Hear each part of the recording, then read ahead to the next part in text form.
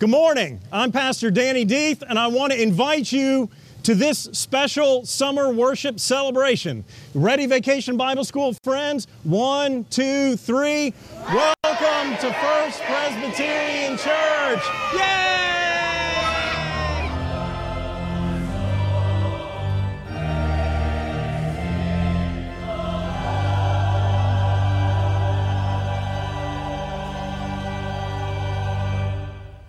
Our first lesson this morning comes from the book of Psalm 139, verses 1 through 6 and verses 13 through 18. O Lord, you have searched me and know me. You know when I sit down and when I rise up. You discern my thoughts from far away. You search out my path and my lying down and are acquainted with all my ways. Even before a word is on my tongue, O Lord, you know it completely. You hem me in, behind and before, and lay your hand upon me. Such knowledge is too wonderful for me. It is so high that I cannot attain it. For it was you who formed my inward parts. You knit me together in my mother's womb. I praise you, for I am fearfully and wonderfully made. Wonderful are your works that I know very well. My frame was not hidden from you when I was being made in secret, intricately woven in the depths of the earth. Your eyes beheld my unformed substance. In your book were written all the days that were formed for me, when none of them as yet existed. How weighty to me are your thoughts, O God. How vast is the sum of them. I try to count them. They are more than the sand. I come to the end. I am still with you. The word of the Lord. We are continuing on in the Gospel of Luke. We are in Luke chapter 14. We are in verses 15 through 24. As Debbie alluded to, this is the grand banquet. Listen for the word of the Lord.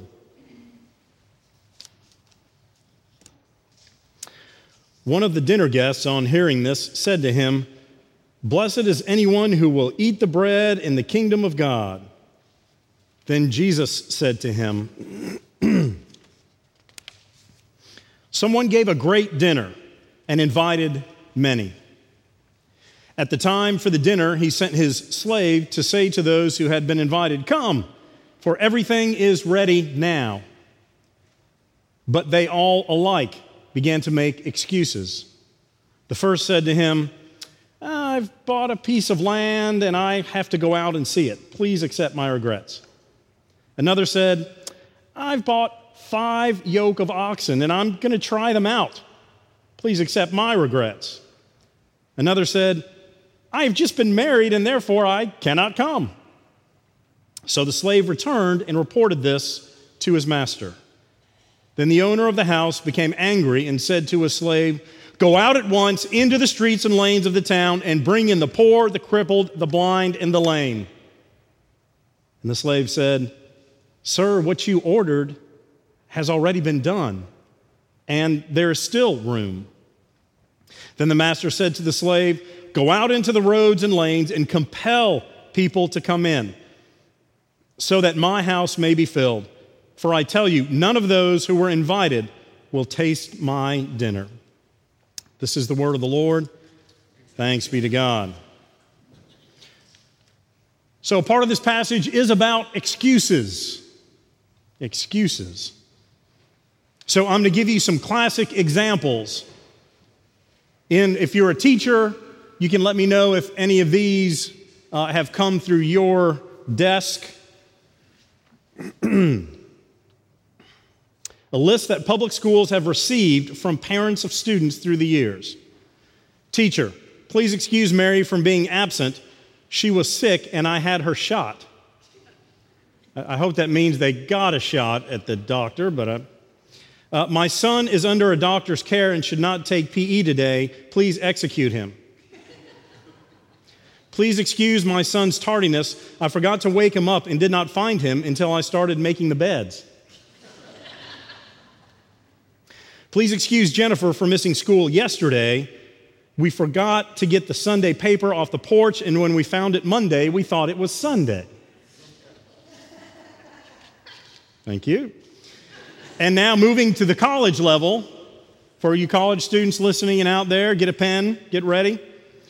Douglas Bernstein, a psychology professor at the University of Illinois, recently asked his faculty members for the most unusual, bizarre, and amazing student excuses. He got dozens. I'm just going to give you a couple. Grandparent death was an old favorite, but one professor's class established some sort of record when 14 out of 250 students reported their grandmother's death just before final exams. In another case, a student reported that he could not take the midterm because his grandmother had died. When the instructor expressed condolences a week later, the student replied, "Oh, don't worry, she was terminal, but she's feeling much better now." Car problems. I had an accident. The police impounded my car, and my paper is in the glove compartment. Animal trauma.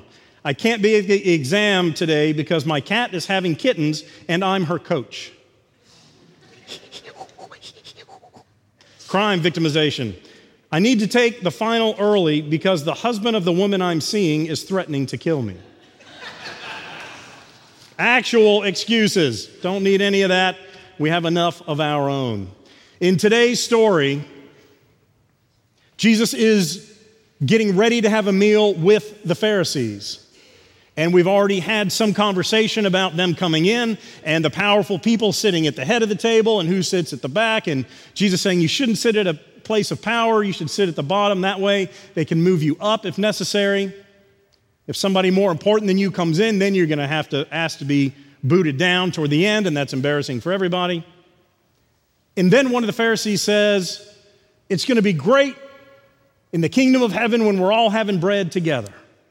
And immediately, Jesus tells this parable. He tells this story. He says, a man is throwing a banquet, a dinner. Very excited, ready to go.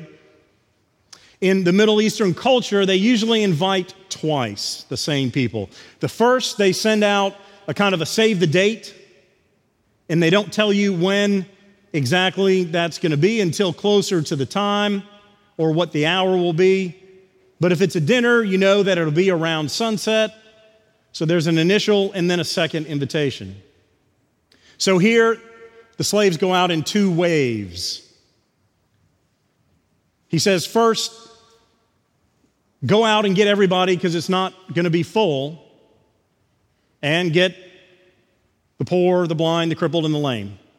Servant says, I've already done that, and there's still room. He says, well, go out again. Go to every highway, into the bushes, which kind of means cities, and into rural areas. Get anybody you can find, bring them to the table. Why aren't they coming? Well, Jesus gives us three examples of three excuses that are given. The first one, the man says, well, I've just purchased some property and I need to go investigate it. So we know it's a little bogus because who purchases a property that they've not already investigated? Anybody buy sight unseen some house or land or property of some sort? Probably not. Second, man says, well, I've just purchased 5 head of oxen and I need to go investigate them. Okay? In the day, it was usually 1 oxen to 1 farmer would do kind of a normal family household. And the fact that there were 5 tells us that this is a wealthy person who had a bigger farming operation. But again, you're not going to buy oxen without having seen them first or investigated them already. Anybody buy a car without seeing it or test driving it? Probably not. Most of us not. So this could be materialism. He wanted to go play with his cool new stuff, which we often find ourselves in. There's always a fun new thing to keep us from maybe other things we should be involved in. And it could be work also, that he had to get to work no matter what time it was, and that was taking over his being able to come to this party, to this banquet. So the third one just simply says, I'm newly married. That's it. That's all we know. Doesn't say my wife wants me at home. Doesn't say I got to go clean up. Doesn't say we got to get there. We're still unpacking and getting ready. It just says I'm married. That's pretty much it. Which doesn't, again, make a whole lot of sense. There were some laws in Deuteronomy that if you were a soldier and you got married, you could have some time, but this was not a soldier. He was not going off to war. So Jesus gives us 3 clear examples of kind of bogus excuses. And we all know we make excuses. We all know that excuses tell us what we really think is important. What are we making excuses for? What would we rather be doing that we say we can't do something because we want to do something else? And that's not always bad things. Of course, you have to make decisions and make priorities in your life. But specifically when it comes to faith, we do a great job at making excuses, as these 3 men did when they were invited to the table. So then the very last thing, after we have the sense that all that were not originally invited were brought to the table, come in, Jesus then says a harsher word and says, even those who were invited will now not be able to come to the table. Why? Because their seat was taken by those who were not initially invited. Okay, so where are we in this? Well, pretty clearly, God is our host. There is a banquet table set for us.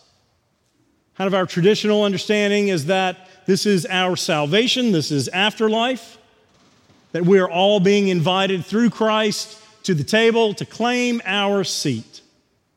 As a matter of fact, when we have memorial services, often we use that language. The deceased has claimed their seat at the banquet table, the place we hope to be. And yes, that piece of it is solid and foundational. But the piece we miss is the piece that I believe is that there's a banquet table for us that's here and now in our earthly life as well. I think that banquet starts in this life and we are invited, and then leads us to that ultimate banquet table when Christ welcomes us home. So, the first thing is to recognize that we have been invited. That we have been invited. So that when we claim that invitation, we are then responsible to go out and bring others. When we say, who are we in the story? We are both those who have been invited and the slaves. Because we have a seat right now at the table that Christ has made for us.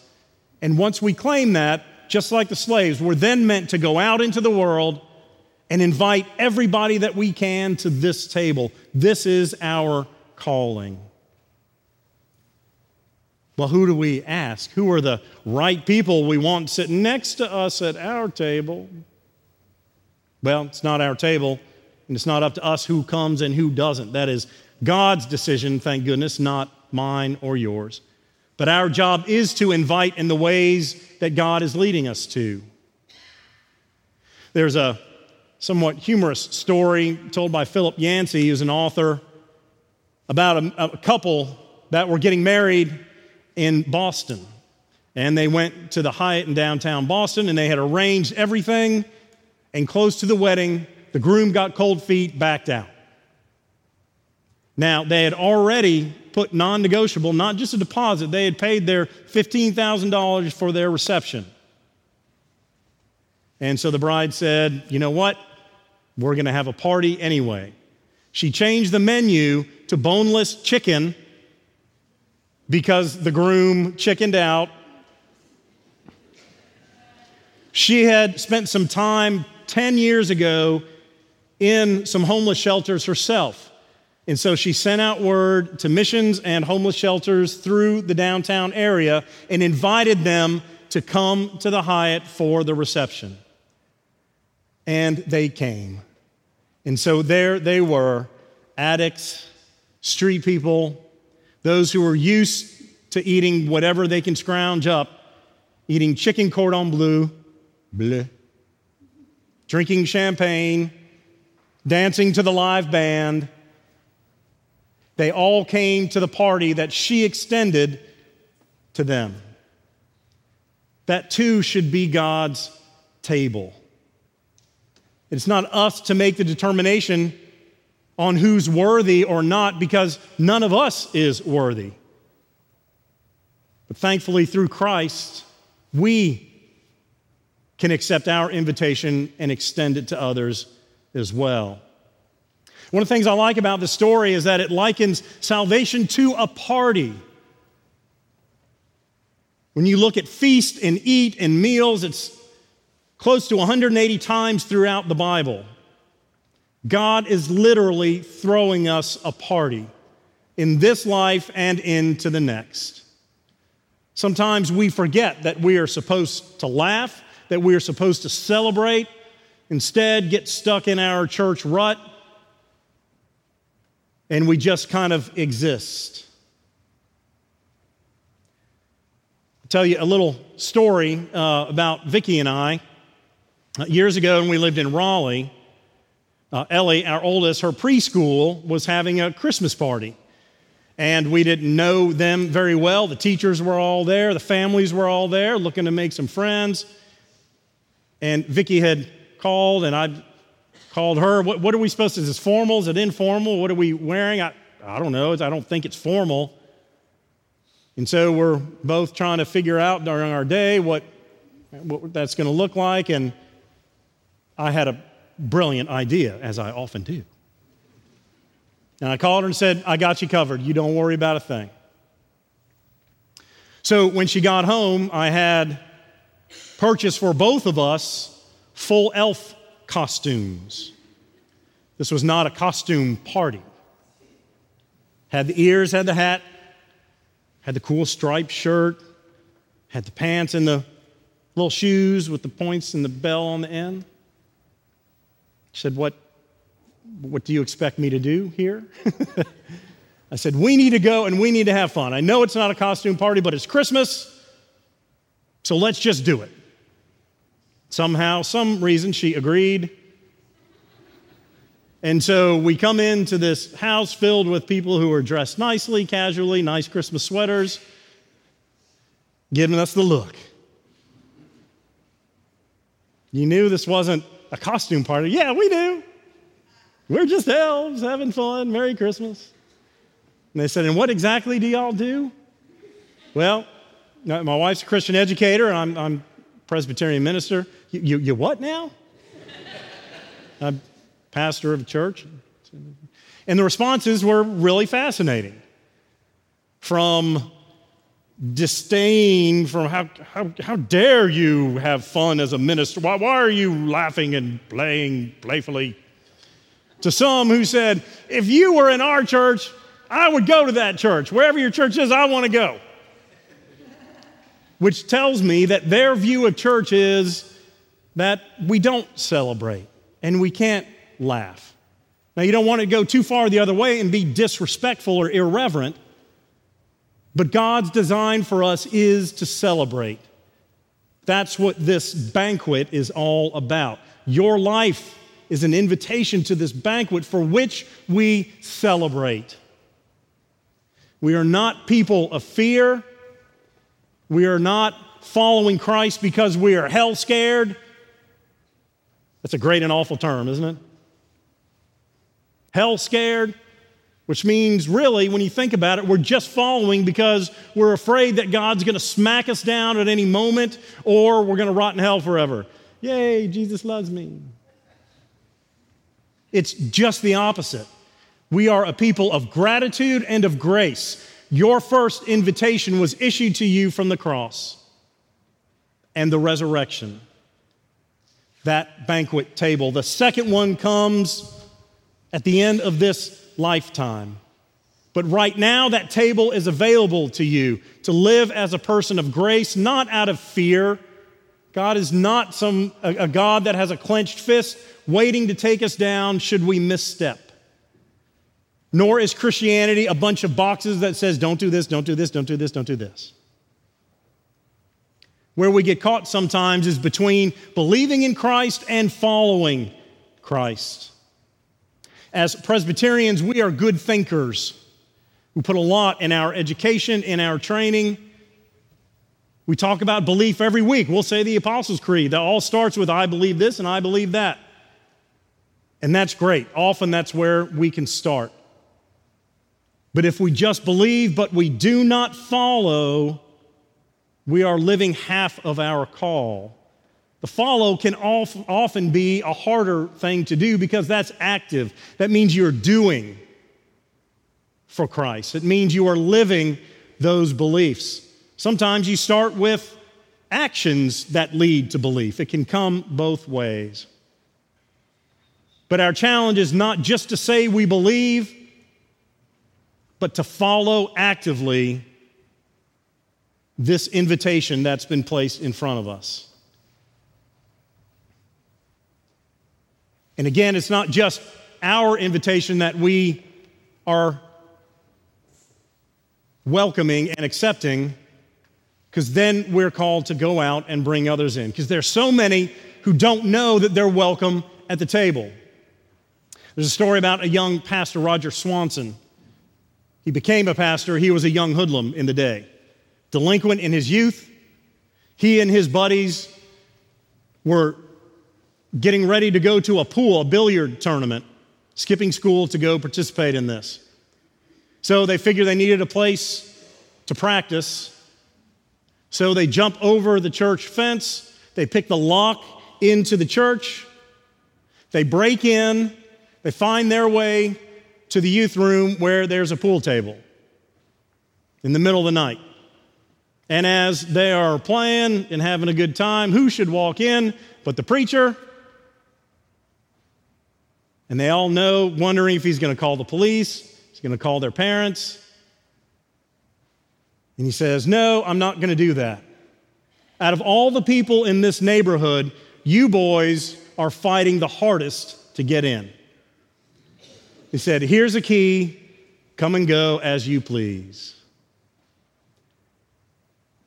And the young man, Roger Swanson, said, that's the day I became a minister, when I knew that I was invited and in a safe place in the church. Inviting people is at the core of who we are. For just functional church, there was a church growth organization that put together some stats. Why do people come for the first time to church? 2% because they have a need that they want the church to meet. 3% just kind of wander in off the street, just walk-ins. 6% because the pastor impressed them. That number would certainly be higher here. 13% because of a specific program or programmatic offerings from the church, and 76% because family or friends invited them. 76%. Now, those other things, staff and programs would help retain them, but to get folks in the first time, 76% were invited by family or friends. It is relational evangelism. It's what works the best. Once we realize we have been invited and we claim our spot on the table in this life, who then can we invite? When you think about it that way, it should be a little less daunting. Who needs to come to this party that's not at the party? It's fun inviting people to parties. Invite them to Christ.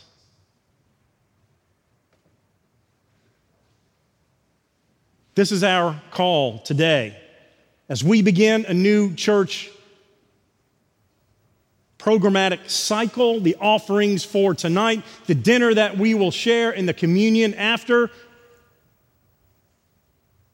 is all in the way of accepting the invitation that's been placed before us and going then out into the world to invite others in the ways that you have been gifted to do so.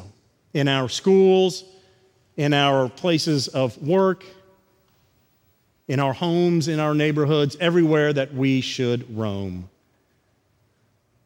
So go and know that you are claiming your invitation so you may extend it to others and seek not just to believe, but to follow. Christ has set the table.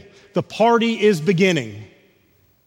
So let us go together and celebrate this journey. Hallelujah. Amen.